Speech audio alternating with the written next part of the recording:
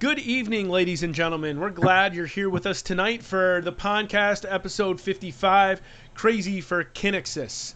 And special guest tonight is Jeremy Thompson. Many of you know him from his passion for Kinixys, and you'll find him on Facebook and other social media as the Kinixys Cooperative.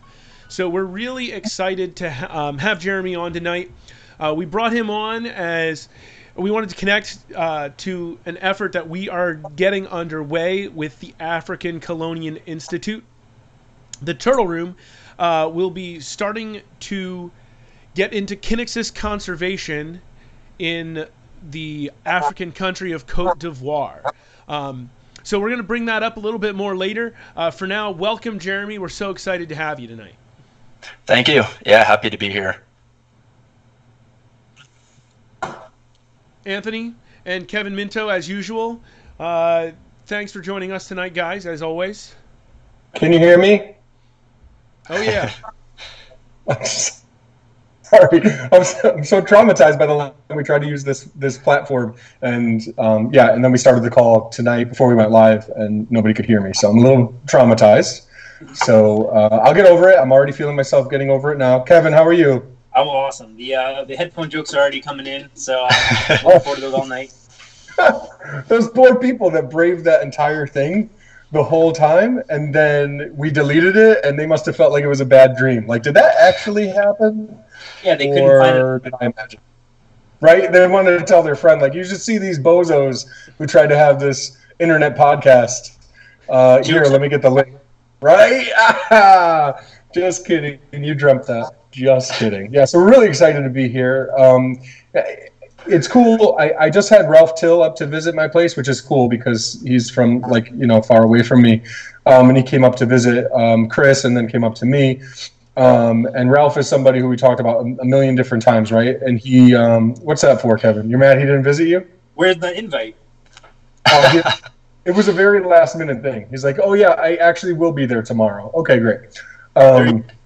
Which is fine. Ralph always has an open invitation, as do the rest of you guys. But anywho, we were talking about specialization, and he's a big fan of Jeremy's, and we actually talked about Jeremy a little bit, and Ralph is that type of person too, who you have to respect the people who kind of know what they like and aren't caught up in all of the other stuff on the periphery that they could try to get involved in. Focus on one thing and do it really well. So with that, Jeremy, tell us a little bit about what you do with everyone's favorite hingeback tortoises, the only group of tortoises that have hinges on their back. Yeah, so Ralph Till is actually a great person to initially bring up in that, because he's someone who he's supportive of me, but he also got me started as far as focusing in on one group. So I was working with quite a few different species and a little bit all over the place, as well as working with some Kinixys. And as we may talk about more later, my trip to South Africa really narrowed that for me, even more than before I went there. So seeing what Ralph did with Egyptian tortoises and continues to do was definitely a neat inspiration in what I'm doing. Do you find that, what do you keep besides hingeback tortoises at this point? So I have a few redfoot tortoises, mainly for Marissa. So my wife loves the redfoots. We've had them since I started with reptiles, period. And then I have a group of impressed tortoises, and those aren't here at my facility. I put those out on loan as I focused in on Kinixys, because I didn't want, two African species rooms to also have a sensitive Asian species here. So that's all I'm keeping right now, and have a few other projects that are out on loan, but really what's here is just Kinixys and some redfoot tortoises. Awesome. That's wonderful. So you're really living it. For sure. Yeah, can you speak a little bit to that? I know that you have kept other things, and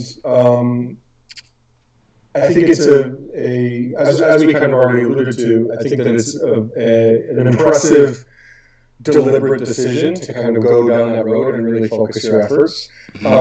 Why is it so important to you? You don't have to answer why it's so important to Ralph, but obviously it's important to you too. So from a personal standpoint, why do it that way? So initially, it was a desire to want to do what I felt at the time was focusing in on conservation work, which I now feel is preservation work, and I do feel there's a difference there, and I know you all have talked about it before. And in that, it was working with a lot of different things and having mild success all around, rather than really focusing in on something, dialing in husbandry and incubation and diet and all that stuff on one group of tortoises. So I think for me, it took that focus in order to get the most out of Kinixys. So the most being some success hatching different species, also me having the desire to go and be in country doing some field work, and I think having a smattering of things, I probably wouldn't have jumped at that opportunity. I would have just seen it as something that, oh yeah, that's neat, and that's not my thing. And for me, really, since I started with reptiles, which started as early as I can remember with snakes, I always had a bunch of different things going on. So it's really learning the lessons from my past and realizing that if I'm really going to succeed with these, they're a bit tricky, and especially succeed with wild caught animals and establish them properly and work with a vet and quarantine and all that stuff, I needed to part with other animals.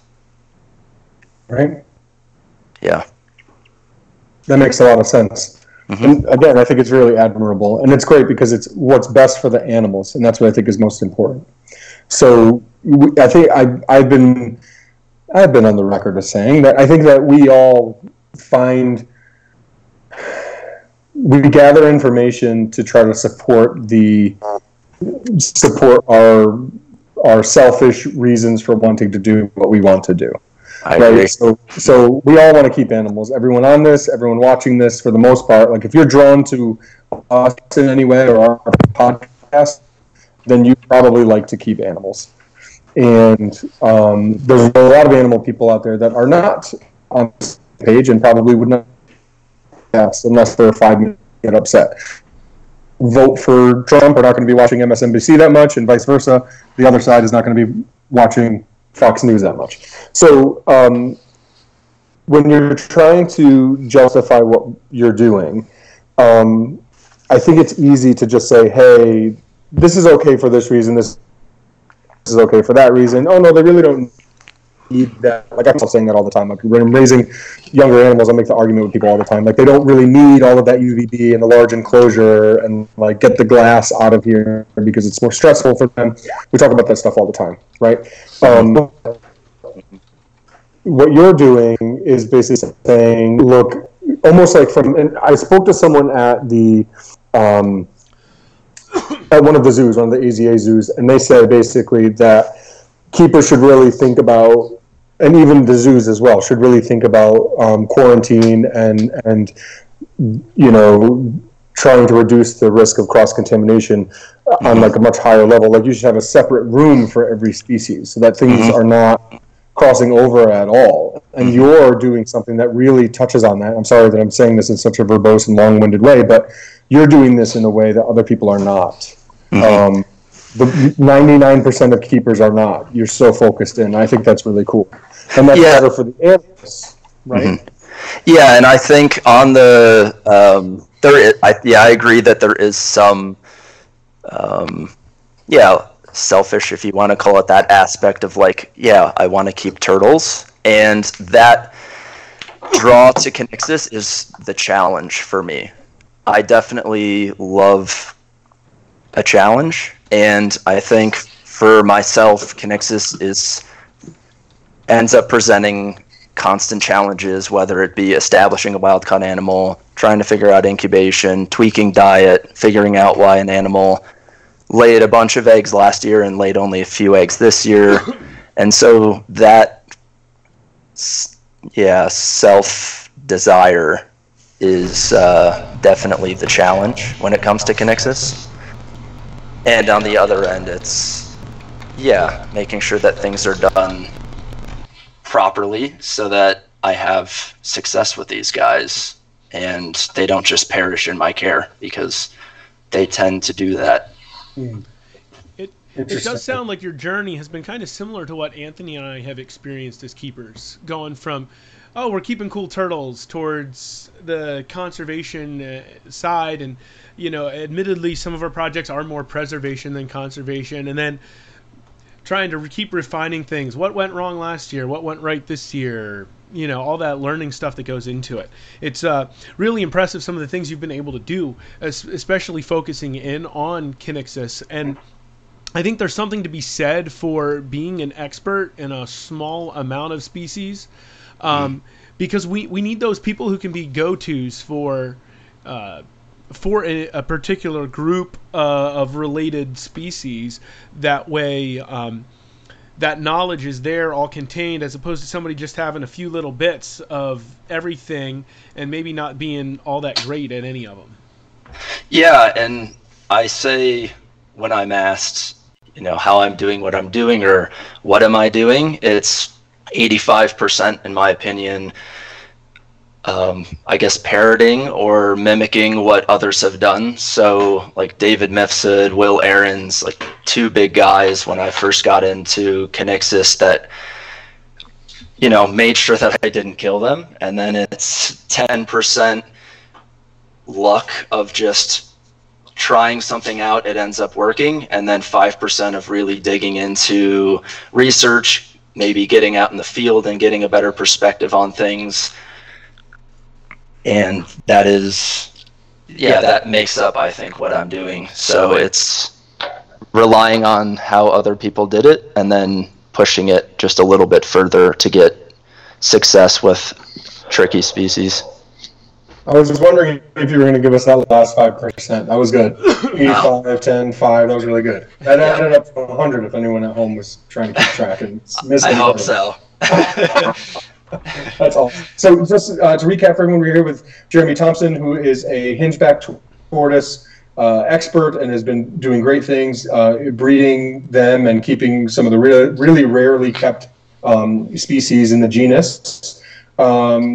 If you're interested, any of the viewers, please feel free to write in, text in, snail mail, whatever you can do to get us some questions before we're off the air. There's a little bit of a delay, so jump on it right away as you're hearing this, and you can get your questions actually answered live by Jeremy, which will be really cool.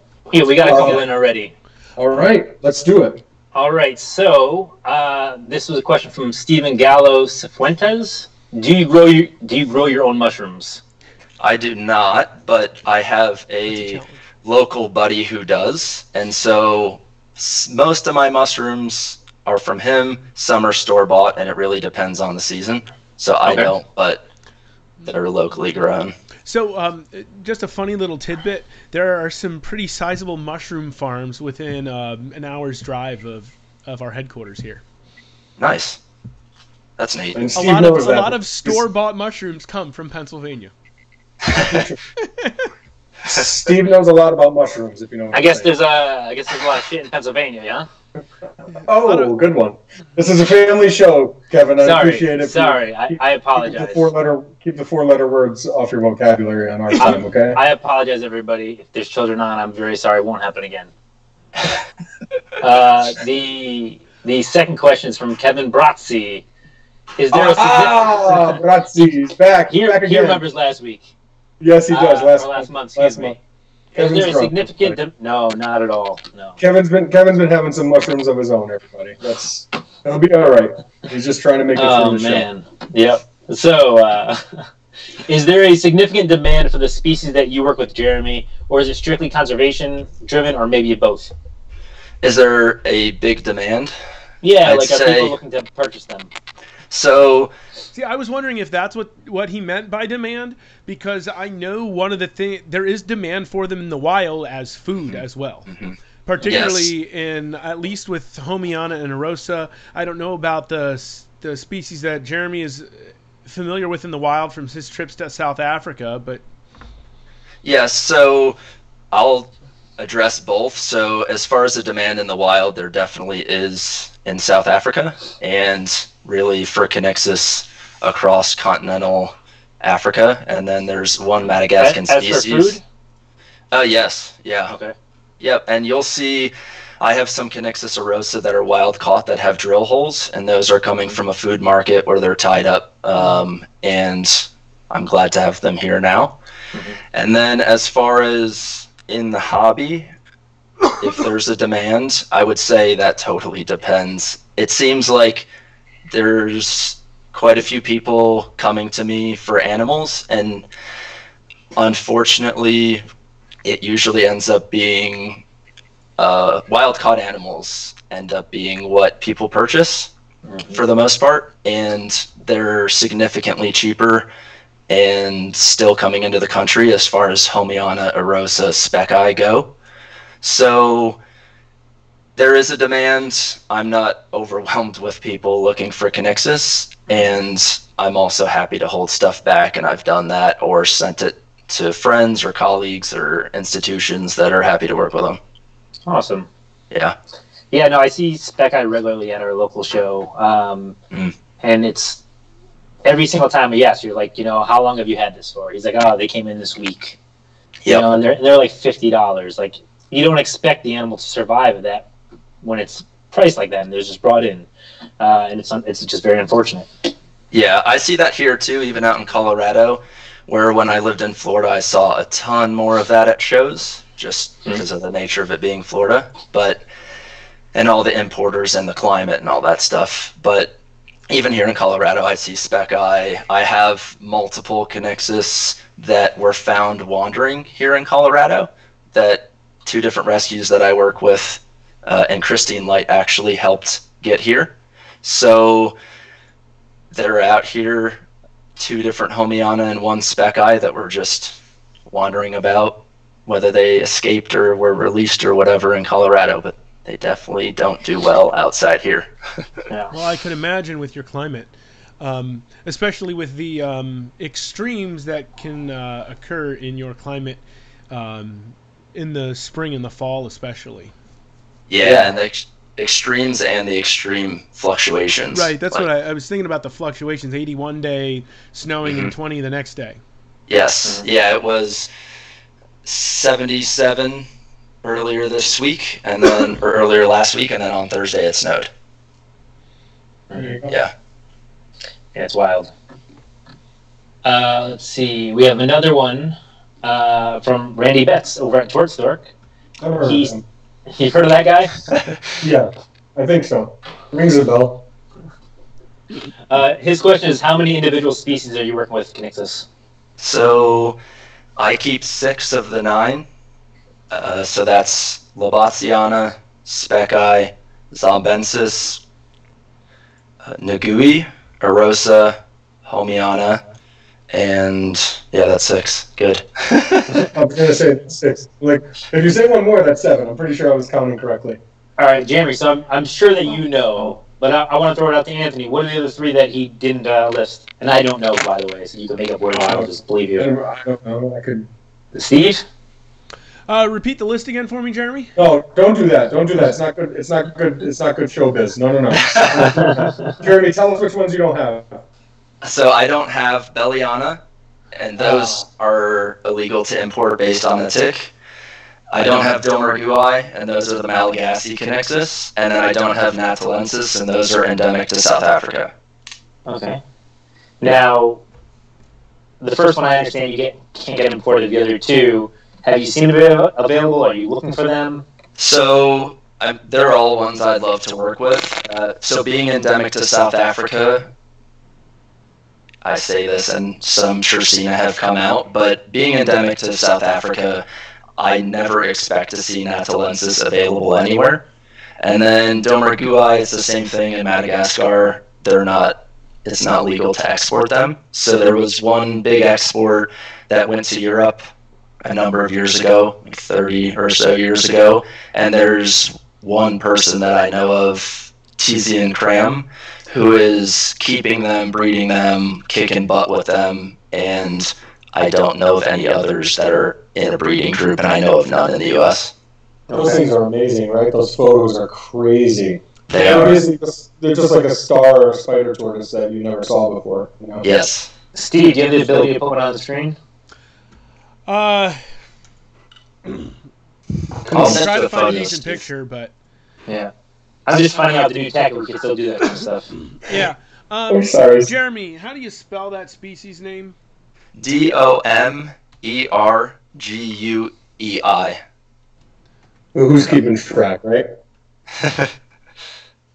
Can we just talk about the fact that's on everyone's mind that you keep and breed, correct? The species with the coolest species name of any turtle or tortoise. Which is the Zombensis. A quick Are you Google kidding search me? does not give me good pictures, so I will send you one. yeah, shoot it over by email and I will pop it up. Okay. I thought he was saying he was going to send me a Zomben. Talking about the picture. Got it. Got it. Okay. Yeah, You produced one recently, right? I did. Yeah. Yeah, man, you kidding me? That's the coolest thing of all time. It is really neat. And yeah, it was a project where I really pieced animals together from a bunch of different sources over some time and flew out to around the country to drive animals back. And yeah, it's neat. That egg incubated for 223 days. It hatched. It's actually like in that enclosure right behind me, and it's thriving. That's a sign. 223 is my favorite number. Nice. I'm serious. I have it tattooed on my leg. Look at that be a sign for. Look at that be It's a sign, you know. It's gotta start figuring out how to get this offensive in my life. I'm going to tell you what it's a sign of. It's a sign, Jeremy, that if you need a bodyguard, Kevin can move out there and guard you in that tortoise. Perfect. Of his life. All right, Because so that's all he has to offer. I'm a cage fighter now, right? Yeah. You look like it. Yeah. keep sending those questions for Jeremy. We will get back to some more of them. So a couple things that there were a couple other things we wanted to make sure we talked about tonight. So the first one I'm actually just going to pop up here with my computer monitor is, hopefully you can all see this. I think it's working. This is the newest section of our website. We finally completely re-updated the conservation section of our website. And so you can actually get a good cross-section of some of the major projects that we've got going. And we're going to be adding more information here. This is our newest effort. Along with African Colonian Institute and a couple other organizations, we are doing some homes hingeback monitoring in Côte d'Ivoire. So there were several, I think the count was 16 Kinixys homiana that had been being kept at Abidjan Zoo in Côte d'Ivoire. They had, I don't remember if they had been pulled out of a food market, or I know they were confiscated from some situation. Anyway, they are going to be translocated into Azagni National Park in Côte d'Ivoire. And part of the plan is trackers will be put on 4 of those translocated tortoises, and 4 trackers will be placed on native specimens to the park. And we're going to learn about the habitat use and ecology of the native specimens and compare how the translocated specimens use the same areas of the park. So if you hop over to our website here, you'll see some of the new stuff that's going on, some cool pictures from a project. You can see our partners for this project over here on the right. And now something new is you can donate directly to one of our projects. So if you really love Kinixys and you think this Homes Hingeback monitoring project sounds really cool and you want to help make sure this work can continue to happen, you can direct a donation by coming to this project page and clicking on the Donate Now button and fill out the rest of the form. That's wonderful news. Yeah, awesome. Some future, and so most of this first phase is paid for, but one of the other things that we will be looking to do, that's what I wanted to go to next, is if we can continue to get more funding for this project, eventually a capture mark recapture study would be done to monitor the population growth or decline long term. So then we could try to plan for conservation measures if necessary. But you need a lot more funding to do a project like that than the current part of the project, which is estimated to take about a total of 18 months until the study is complete.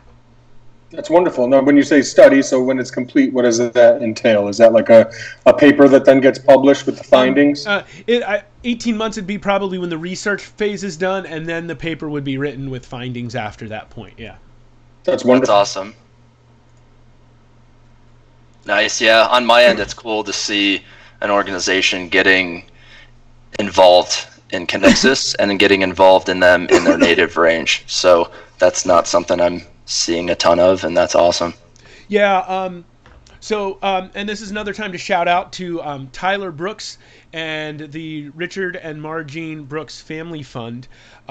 Tyler had approached us about donating some money to the Turtle Room, and Tyler is also really into Kinixys among a couple other specific groups.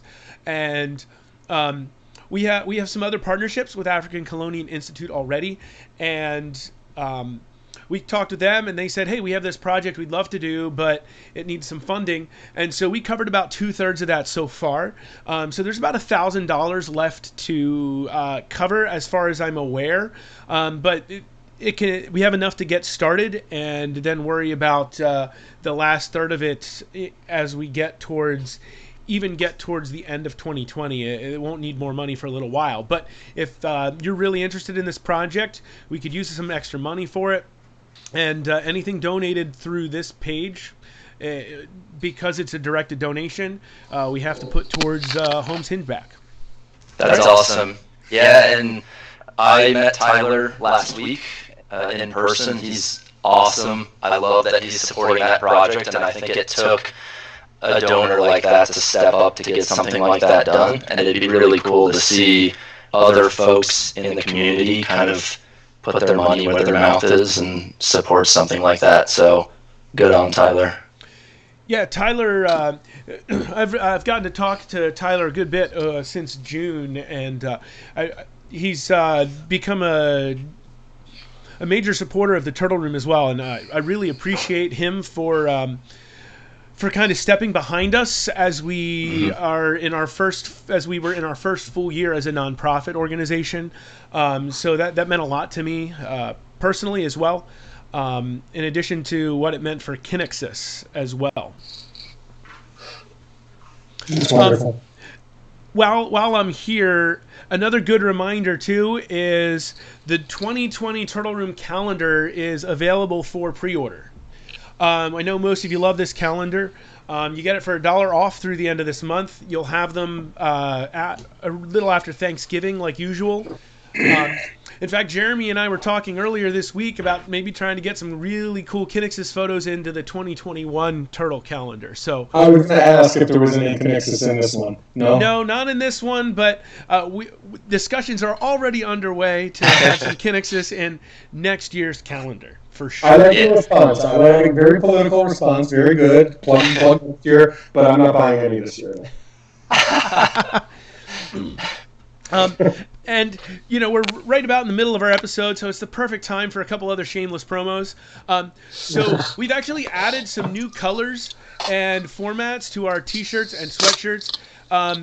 We added a new color to our color logo shirt.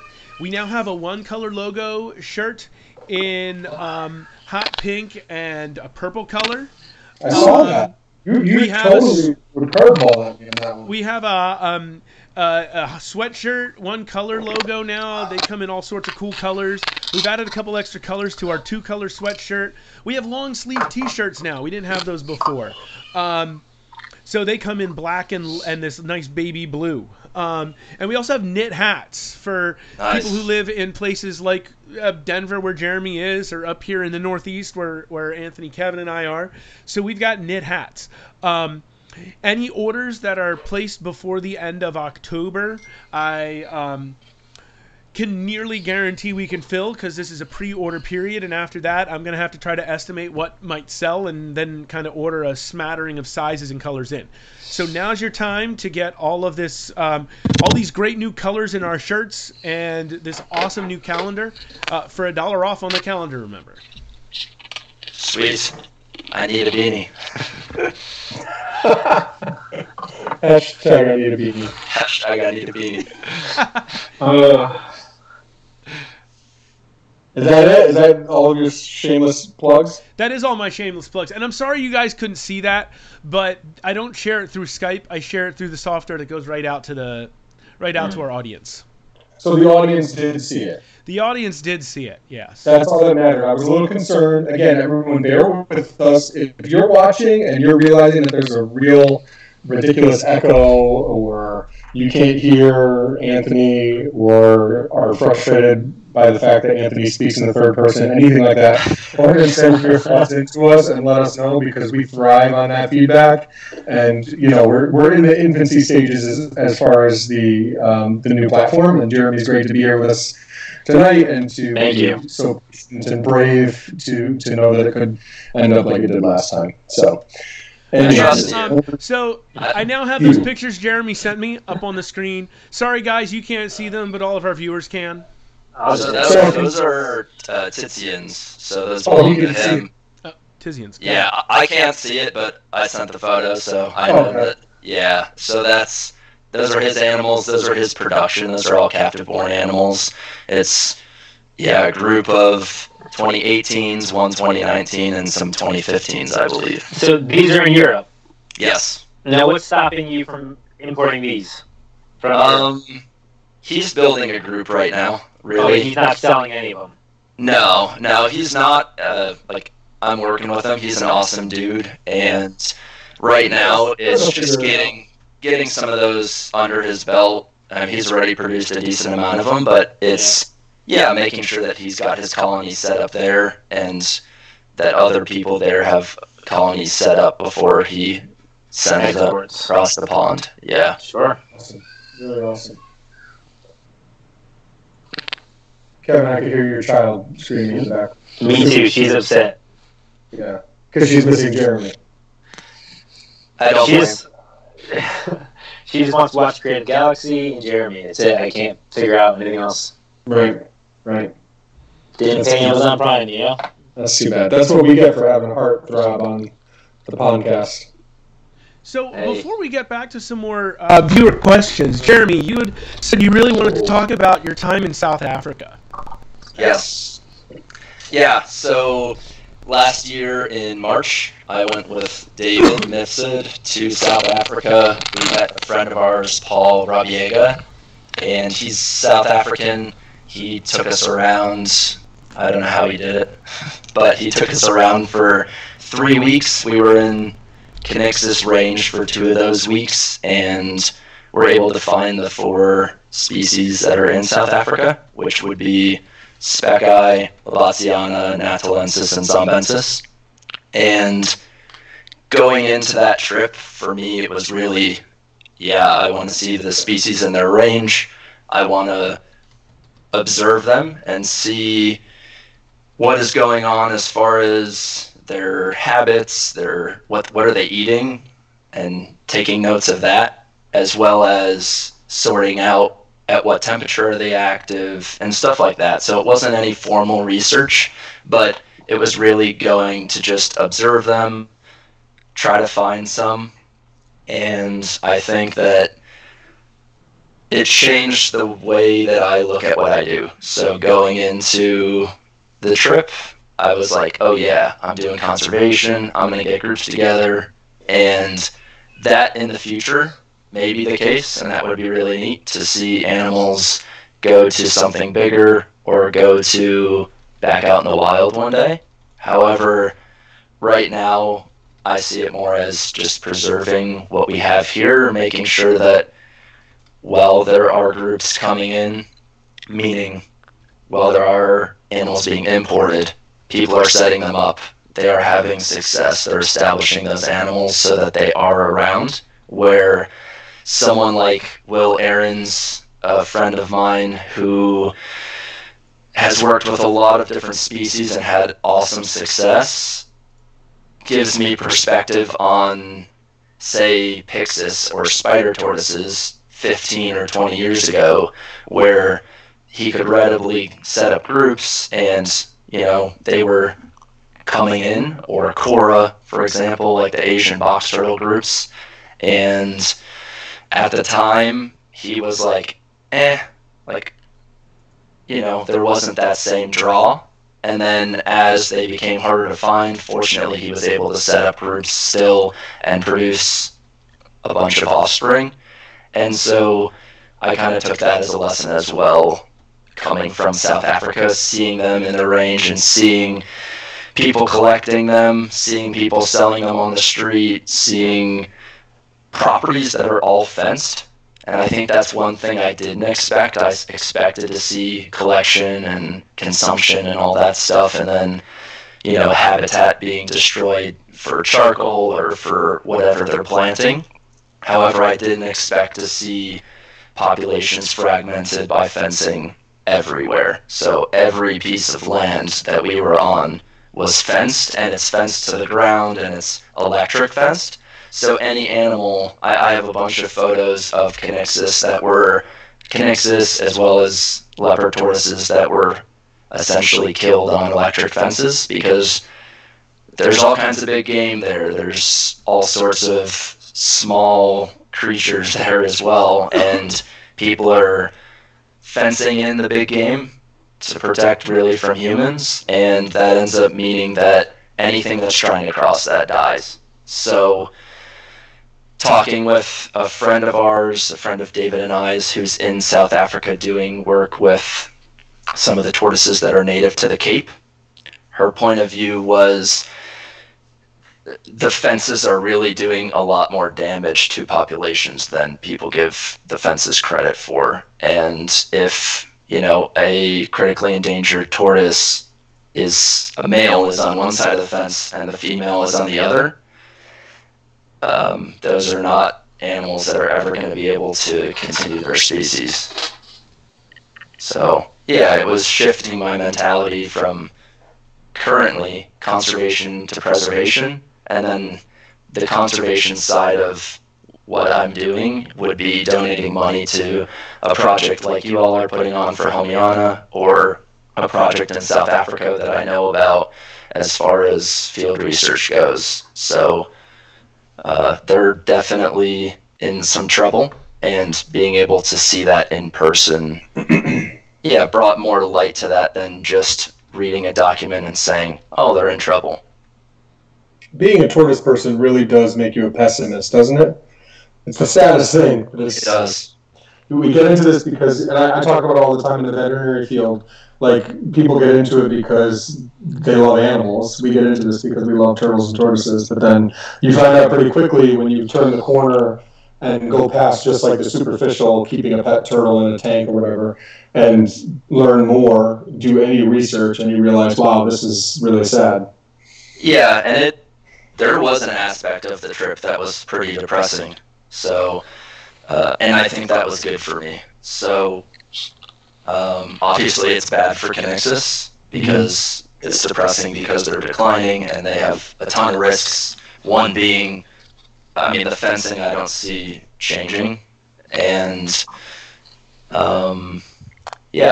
there's a depressing aspect, but it also kind of lit a fire under my butt to say, I'm going to dedicate everything that I have to this genus, and that's the journey I'm on. It's so cool. And we talked about two selfish reasons too. Like, you have to love the fact that you're becoming the Kinixys guy, right? Like, that's a cool thing, right? Yeah, it's cool. It's a bit weird, and I think the one thing that I don't necessarily love about it is that I don't think I've been doing it long enough to have every answer to questions that people ask. So there's, people who have Kinixys that reach out and say, hey, what should I do in this scenario? And it's usually like passing them on to someone like Dave, or me reaching out to Dave and saying like, oh, what do you think about this? And, I have the first F1 that I produced from animals that I established was this year. So it's a Kinixys Arosa. I purchased the animals as fresh imports, worked with my vet to get them established, and produce offspring.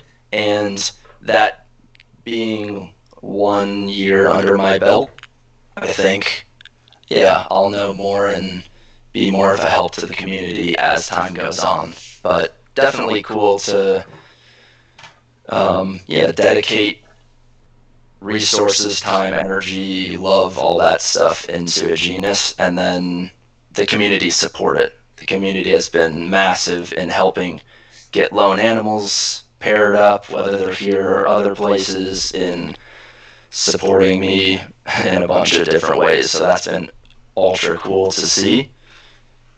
Yeah. I think this brings up an important point, and I love your modesty, and but what you're doing is really important. And obviously, you haven't been at this, as long as other people. There are people who have been working with, like, putting a ton of effort and time and resources into this genus since before you were born, since before I was born, and obviously, I take nothing away from them and their efforts and their knowledge, but that doesn't mean that you can't be knowledgeable too. And I think there's a different wave of like millennial keepers and educators and stuff like that who are more social media savvy and are more out there. And again, if we're going to talk about the value of like conservation versus preservation versus education, and where the low-hanging fruit is, like, education is easy. It's something that everyone can do. We've talked about this a ton of times on the podcast. But I mean, you're getting out there. You're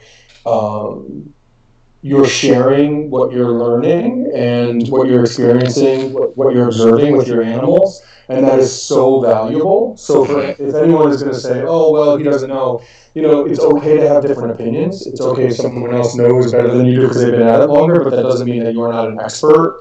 As far as I'm concerned, you're 100% a Kinixys expert, and you're the most out there person around that genus. So I encourage people to go to you and just know, everyone, that he's a busy guy, and he's got probably countless people asking him Kinixys questions. For sure. Via email, so, but yeah, I think what you're doing is great, and you shouldn't downplay that at all. Not that you are, just being modest, which is great. But. Yeah, it's going back to like the 85% that I feel is the history that was there for me when I grabbed the ball, and then the 10% of trying different things. There's as far as incubation goes, South Africa was actually really neat too, because while I was in South Africa, my wife Marissa was taking care of the collection. Shout out to her. And she was taking care of the collection and collecting eggs, and I was incubating them in an incubator at the time, and was not having good development. And when I came back from South Africa, I weigh all of my animals every month just to keep an eye on them, especially like with wild caught animals, with young animals, keeping parameters on where they are. And I noticed that 2 Homiana females had laid eggs based on their weight loss. So I knew they were established animals. They actually came from Ben Forrest, which I know is a turtle room guy, and he's awesome.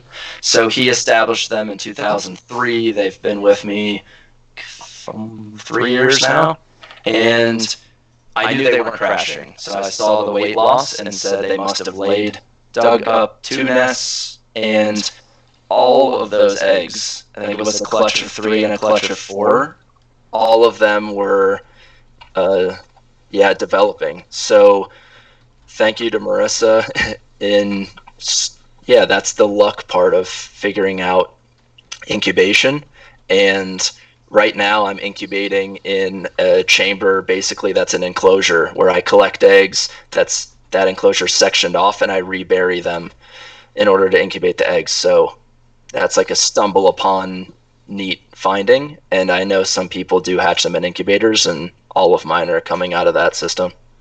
Now, do you find that this gives you a better hatch rate and or more stronger, heavier, or more active hatchlings? I would say not having hatched them out of an incubator prior to doing that. Okay. I can't speak. I got animals as hatchlings from people, so that's my only comparison as far as from an incubator and this way on how they thrive. And I'd say they're hatching out with almost no yolk. They're rocking. They're growing fast in this method, so I'm happy about it. And I forgot your other question. No, that makes sense. That's good. I was just wondering because that's something actually you mentioned, Ben. That's something that is one of Ben's theories that I completely forgot. We talk about borrowing, Yes. From the people who are more experienced than us. That's a theory of Ben's that I am 100% behind. Yes.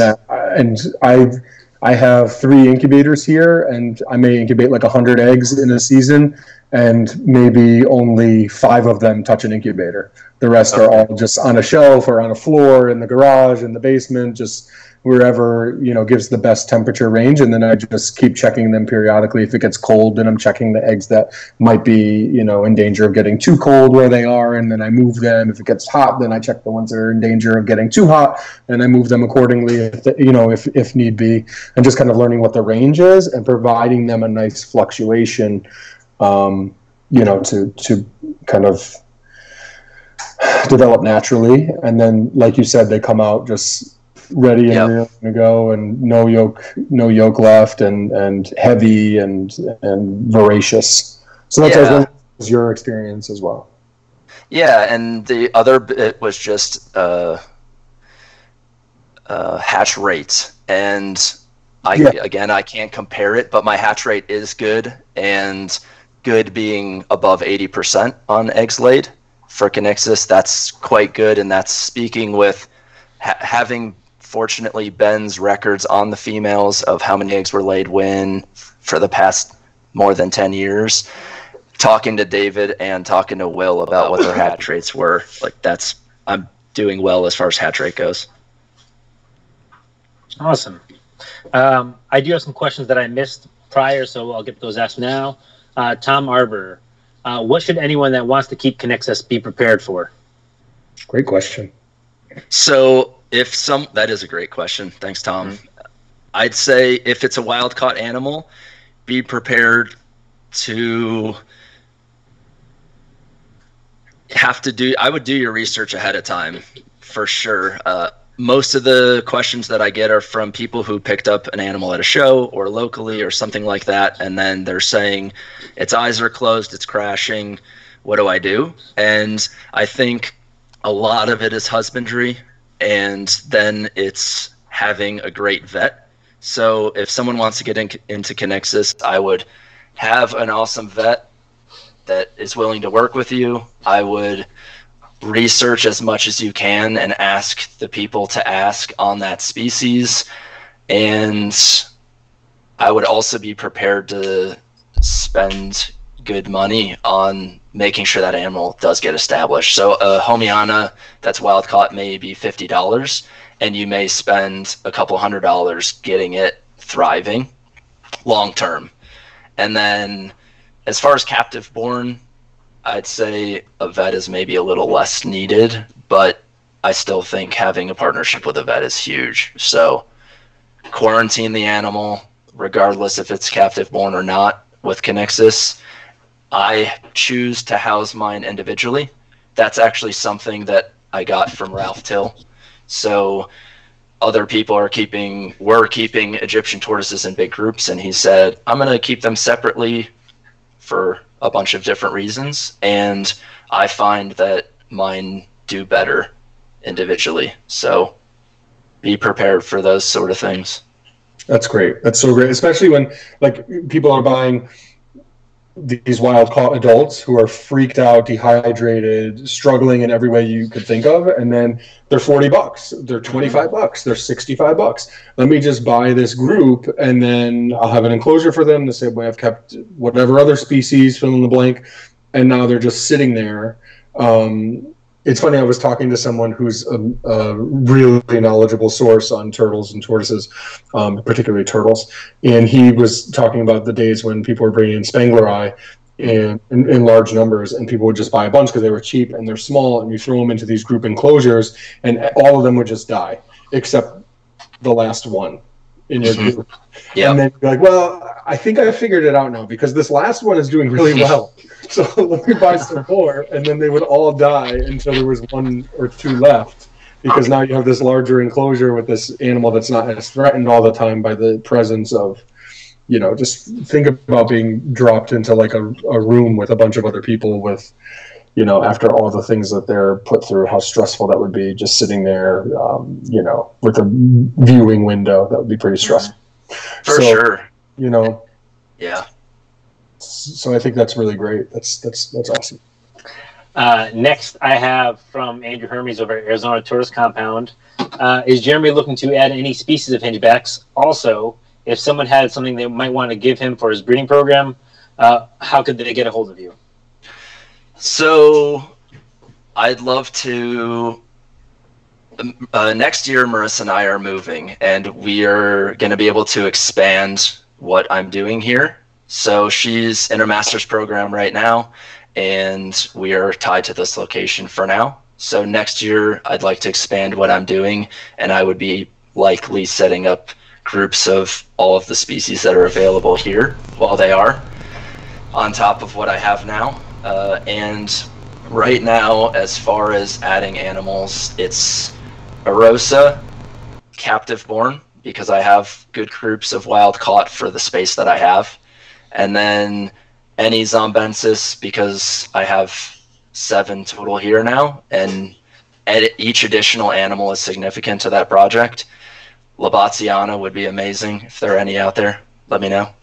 And then, the ones that aren't in the country would be cool, but I'm near capacity for the space that I have right now, and have a certain standard for being able to quarantine animals in a room that's not. We're in my hatchling room right now, so these are all captive born animals in here, and then in the other space that I have, that's adults or wild caught animals. So the third room being a quarantine room, and within my parameters of space, I'm close to my limit, and I would always, I'd make room for an animal that's significant to Kinixys in the United States. And as far as getting hold of me, it's the Kinixys Cooperative on Facebook. It's Jeremy Thompson on Facebook, and then at Kinixys Coop or Co-op, COOP, on Instagram. And those are probably the easiest ways to get a hold of me. And in the past 2 months, 7-year-old captive born Arosa popped up, and someone donated those to me. Two different Zombensis popped up, and those were donated to me. A couple different Nagui, because I'm looking for some males, popped up, and those are all significant. So I was super appreciative. People have been supportive, and that's kind of where the community comes in, where they really backed it. But the community needs you, right? Like, I wish there was 4 more of you, because there are a lot of them out there. Maybe not Zombensis, but there are many of them out there, and they need a champion. It's a genus that needs a champion in so many ways, not just taking them in, but just educating and breeding them and everything. It's a wonderful thing. Thanks. And so for something like a Homiana popping up, like I said, here 2 have popped up and 1 spec eye in Colorado, and those came here. So it's not, I'm not going to make space for, Homiana or spec eye. However, those animals I'm going to establish here, and at least right now, one of the male Homiana is going to go on loan to somebody, and those animals will long term after quarantine, which is 6 months for me, are going to go to a different facility. But as far as animals that are going to stay here in my collection, for now, that wouldn't be Homeon and Spec Eye, but I'm happy to help establish something and send it elsewhere. That's awesome. So you mentioned moving. Are you still going to be in the Denver area when you move, or? Yeah, so we'll be in Colorado. We just want to move somewhere where we have a little bit more land and can expand to something bigger than this and have, Anthony mentioned someone bringing up to him a different building for each species or a different room for each species, and I'd love to at least have like Eros and Homeana in a room, one room separate from Spec-Eye, Lobatiana, Zombensis, that sort of thing. Yeah, it's interesting room for things. You know, I always think about levels because I keep some aquatic stuff and some, you know, semi-aquatic terrestrial stuff. So all the stuff that's really aquatic is down below, and then the other stuff's up above all that stuff because you waste space for aquatic stuff otherwise. You know, if you try, you can't do too much on top with aquatics. It just waste too much. For sure. So it's interesting to think about different rooms for things, even by species. I normally think of...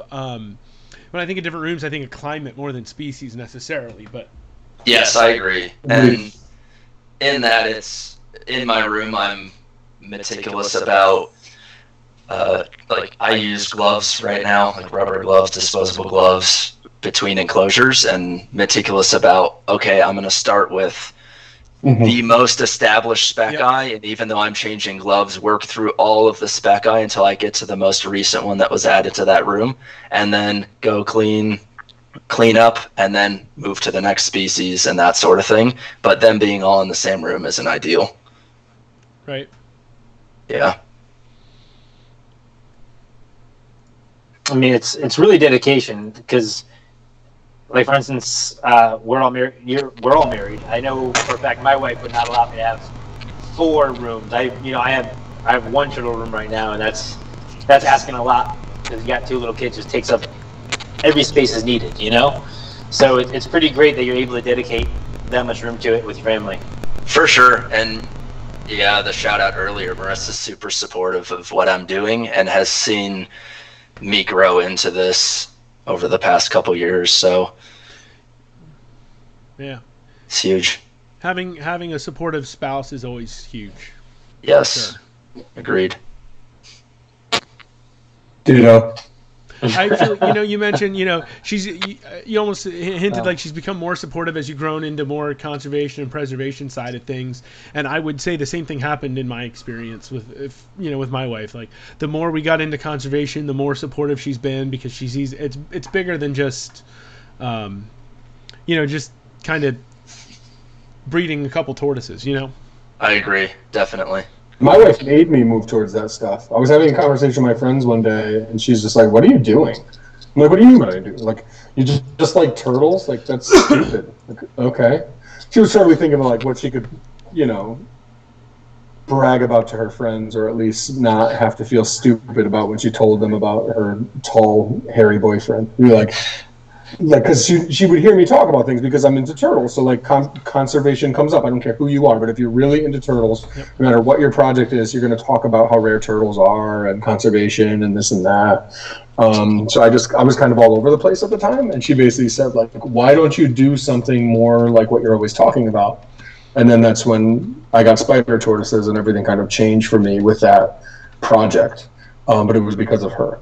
That's awesome. She's been more supportive. And then she got less supportive again when I started having friends from all over the place who wanted to talk to me about turtles. And then I wasn't talking to her because I had to make a phone call to somebody in Florida or something like that. And then she came back around again.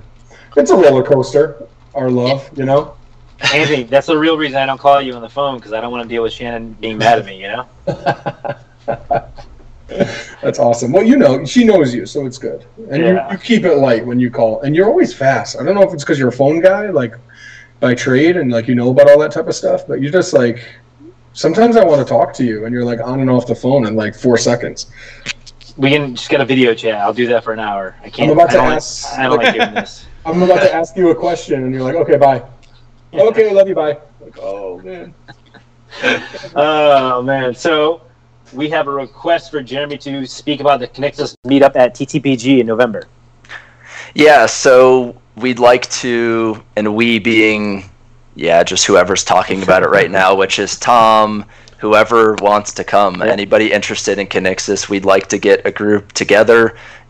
David and I are speaking at the TTPG conference on Thursday, and Thursday evening we'd love to get some people together to talk Kinixys. I'd love really to know what species people are interested in, what are you working with. I know on occasion people don't want to disclose what they're working with, and that's cool. I get it. And really it's, this female Nagui popped up who has a male sitting around that they could really use this female, and being able to send that animal there, and then also using that time to talk about things that are happening in the field with Kinixys and how as a community can we support them. There's a woman who's doing some field research in South Africa, and really being there and talking to two turtle gods in South Africa. Their perspective is the people who are just keeping turtles in the US are never going to really support field research. It's not going to happen.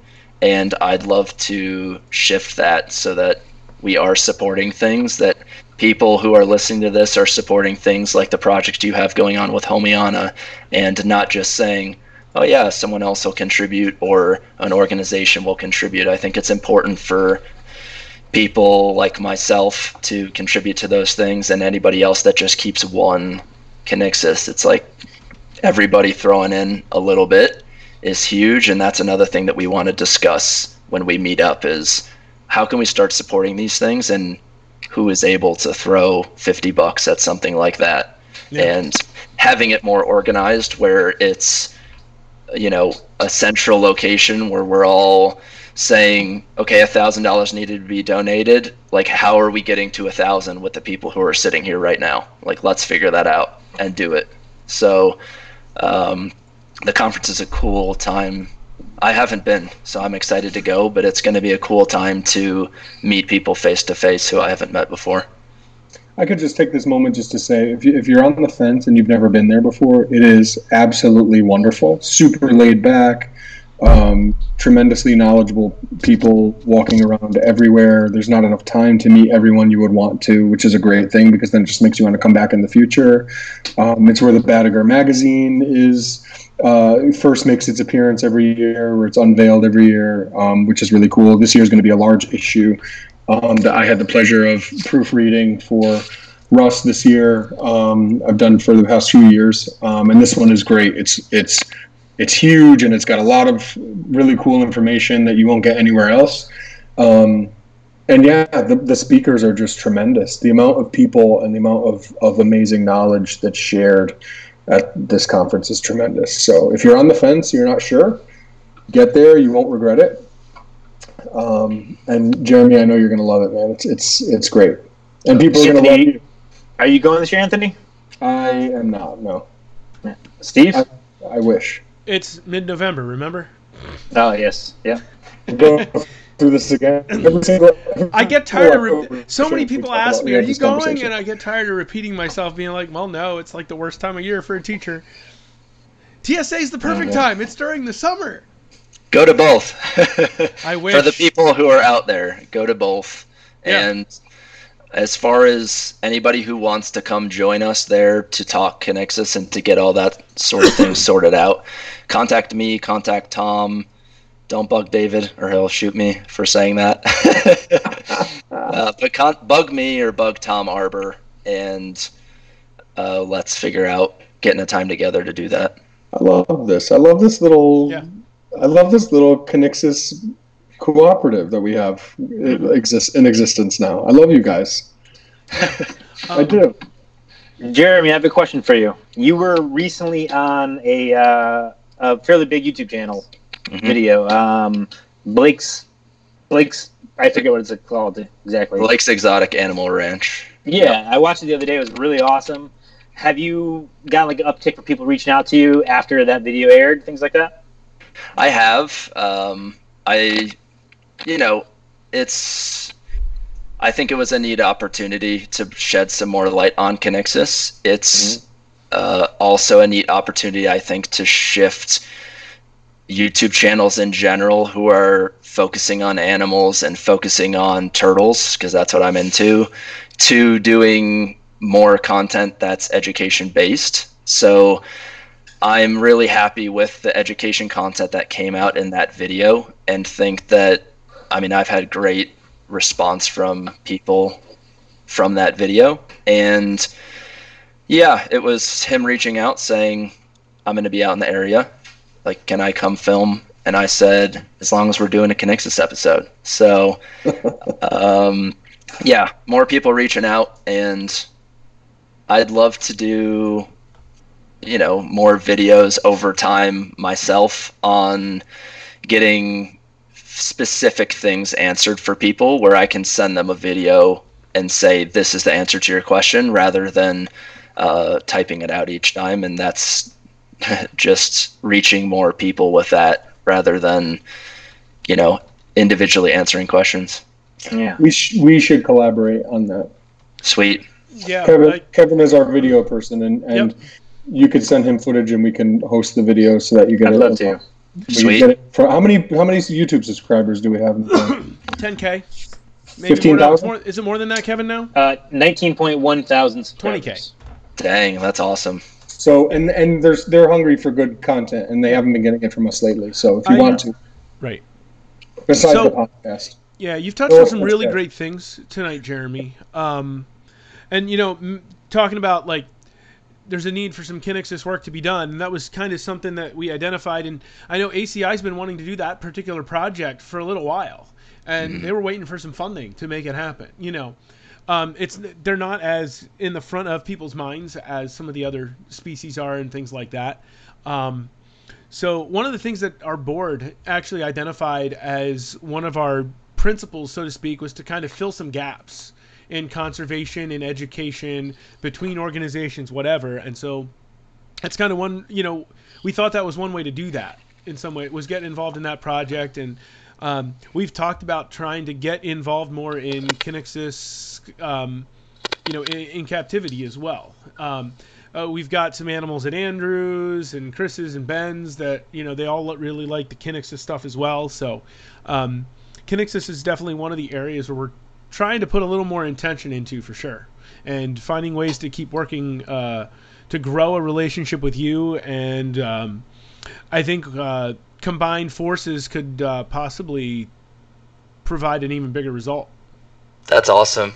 Yeah, and I think it's the Kinixys Cooperative name. It's something that a friend of mine, Will Espenshade, was in huge support of, based on the fact that it needs cooperation. So it's not like the cooperative, generally a cooperative is like a bunch of members coming together to get something done, and that's needed. So Right, I agree.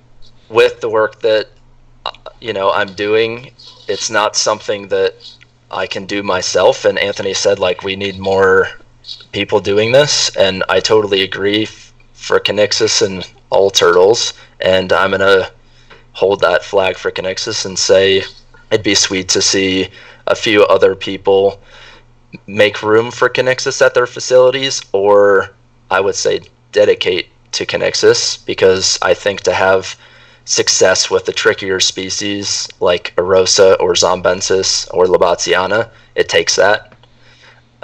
And I'm looking forward to seeing where, the umbrella of the Kinixys Cooperative goes in collaboration with folks who are interested in doing that. So that's good to hear. Yeah, it's been refreshing to hear how important that is. You know, the collaboration aspect is to you this evening. Some, you know, there are people out there who kind of talk about it, but you know, it doesn't really show. But you can tell how passionate you are about working and collaborating with other folks. Yeah, and I think I won't share a name, but with someone who I recently added another bloodline of Kinixys erosa that's captive born, and that animal came to me from an organization hearing about it, telling a friend of mine, that friend of mine told me, and then I took on a few of those animals, have half here, and sent half to a friend. So it's like that collaboration is massive in not only getting them here where I hope to produce F2s and F10s one day, but also in the hands of a friend, so the bloodline isn't just here. So, and not having any qualms about sending it down there, like, oh, I'd like a few more Arosa here. Like, it's not that mentality of having it all here is definitely not what I'm interested in, and I'd love to send hatchlings to people who are interested in working with me to do something bigger. That's awesome. Agreed. It's a great outlook. Well, I mean, it is, and it's one of the things that Anthony and I have talked about for how long now, Anthony, the importance of collaboration, right? A decade, yeah. I mean, we put it in our mission statement. Like, it's More there. than a decade. Oh, yeah. We're getting old. Yeah, we are. Yeah. So I'm already old. maybe our newest collaborative partner is Kinixys Co-op, huh? Woo! I think so. Did we just become best friends? We should. So many more. We haven't yet. So much more room for activities. Yeah. I feel like there's oozing potential here as we've talked all night long, which is really kind of fun, and it's one of the great things that comes out of having a guest such as yourself join us and share your passion with all the people who are watching live, and there will be several hundred watch later as well. So sweet. And really glad you were able to join us tonight, Jeremy. This has been an absolute blast to get to know you and your passion for these animals. Your passion for collaborative conservation and preservation. Just really great to have you on. Awesome. Thanks for having me on. I'd love if I have a second to show a Kinixys while I'm on. Yes. Please give me just 1 second. Going for the gloves. Got to make sure you keep it right in front of you when you get it, since your camera's blurring out the background. Okay, I will. Cavity search time. Don't he reach the back of his teeth. Do you remember that from Beavis and Butthead? No? Okay. No. Okay. I figured if anyone would, it would be Kevin, not Steve. All right. Wasn't a big. Hopefully you can see this. Oh, this is a Kinixys zombensis. This is that hatchling that's hanging out behind me. Oh my gosh, that thing wants to kick your butt right now. I love it, man. Beautiful. Yeah, it's awesome. So that's a little zombensis. I hope to hatch some more. Guys. Yeah. Now, this is a rock star species right here. This animal is ridiculous. This is insane. so these are found in mainland Africa, but isn't there also like a small group in off in Madagascar? Yeah, so that's Kinixys domergui, and it's it's a subspecies that's split off as domergui. Okay. So it is a similar looking animal. The thought is that they were brought over to Madagascar and established many years ago, and it's really neat to see. I forget who commented on it, but in a recent domergui post, I saw someone mention that it was interesting to see how domergui changed to being looking way more like a spider tortoise or like a planicauda, as it's been in Madagascar, exposed to all of the things that are helping those tortoises look the way that they do or evolve the way that they look. And the difference in a zombensis compared to domergui that was shown a bit earlier is huge as far as the actual color and the pattern of the tortoise. And then as far as size-wise, they're also much bigger. So it's kind of neat to see that shift once Kinixys got to Madagascar in, how they ended up turning out. That's so cool. Yeah.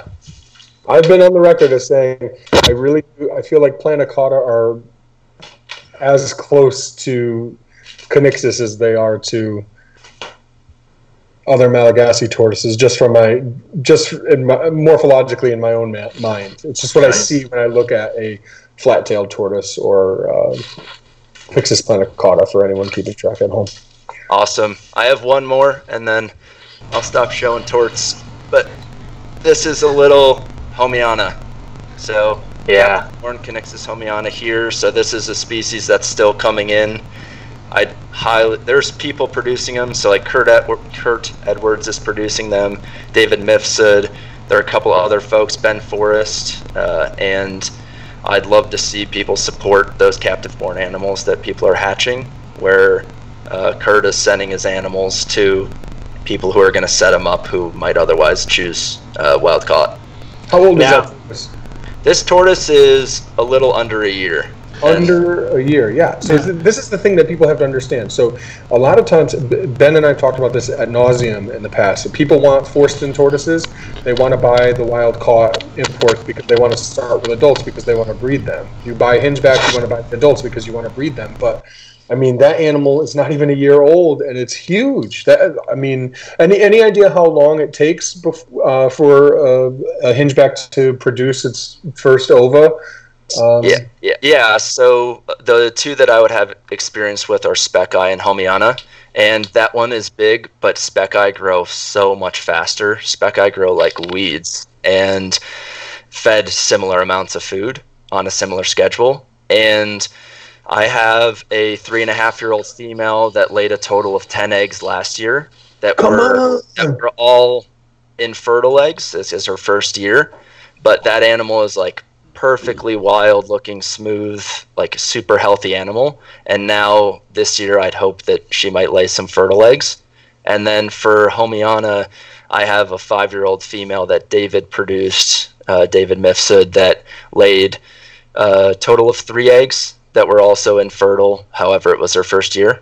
So, Awesome. it's not that much time investment for somebody grabbing captive born animals to raise them up, spend 5 years and do it. If you're working with something like a mountain tortoise or an impressed tortoise or a pyxis, you have way longer to wait. Yeah, I've got 9 years in without an egg on the spiders. Dang. So, Yeah. it's okay. It'll be that much more sweeter when it happens. It will. Yeah, That's about what great. I've got in with my barbers, isn't it, Ant?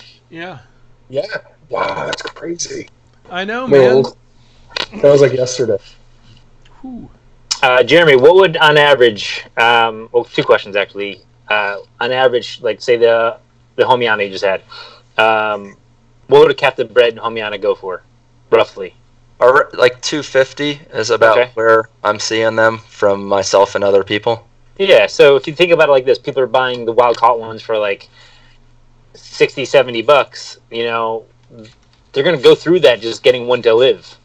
Yeah, and somebody who's setting up 5 or 6, I definitely like come down, and that's based on the fact that that person in my eyes is going to have a viable group. So someone taking one, like I don't want them to go as a pet. I want them to go to somebody who's already got a group and is just adding one more bloodline where they're only taking 1 or 2 animals, or someone who's going to set up 5 different bloodlines from captive born animals from myself and someone else and get them going. That's awesome. Yeah. Okay. My second question was, is there like a big difference in clutch sizes? You were saying like one female gave you like 8 or 9 eggs, the other one gave you 3. Yep. Is it just age of the animal, or you're seeing it between different subspecies that there is a big? Yep. So essentially, Homiana lay fewer eggs. Arosa lay quite a few eggs. Speckeye lay quite a few eggs. So it's between the species. It depends how old the animal is, and then what I've seen as well as seeing Ben's records, it's animals that are, set up and producing a lot one year, and then the next year the females have expended so much energy they're laying fewer eggs. Okay, gotcha. Awesome. Thank you, Jeremy. Thank you for joining us. We are about an hour 20, which is probably pretty good. We'll leave the viewers wanting to have you on again, for sure. When you said you're going to South Africa again, when? I'm looking to go at the end of this year, so dates aren't set yet, but I want to go back there and get back out in the field. All right, after you're back, we'll have you on again. We can show off some pictures, some video, talk about you, all sorts of cool stuff. Sweet. I look forward to it. All right. Let's keep in touch, man. I think we got a lot of fun things we could talk about, too. Perfect. All right. Thank you very much for joining us, Jeremy, Ant, and Kevin. Thank you so much for being here, as always. Happy to be. This was a great night, I think, and a great launch of our new, a real launch of our new tech. And I like having all 4 faces on the screen for the viewers as well. It's really kind of cool. So, thanks for being our test dummy, Jeremy. We're really grateful that you were willing to get on with us this month. So one last reminder, folks, calendars, t-shirts, and Kinixys Conservation. Hop right on that Homes Hingeback page to donate to that project. Thank you, Tom Arbor, for getting that rolling with the first donation through that form. Thank you, Tom. Thanks, Tom. Yeah. Thanks, Tom. Three cheers for Tom. All right. All right, I'm going to click the hang up button, and or not the hang up button, the end stream button. And all of our viewers will see you on November 4th for the next episode. Have a great night. Good night, guys. Deuces. Take care.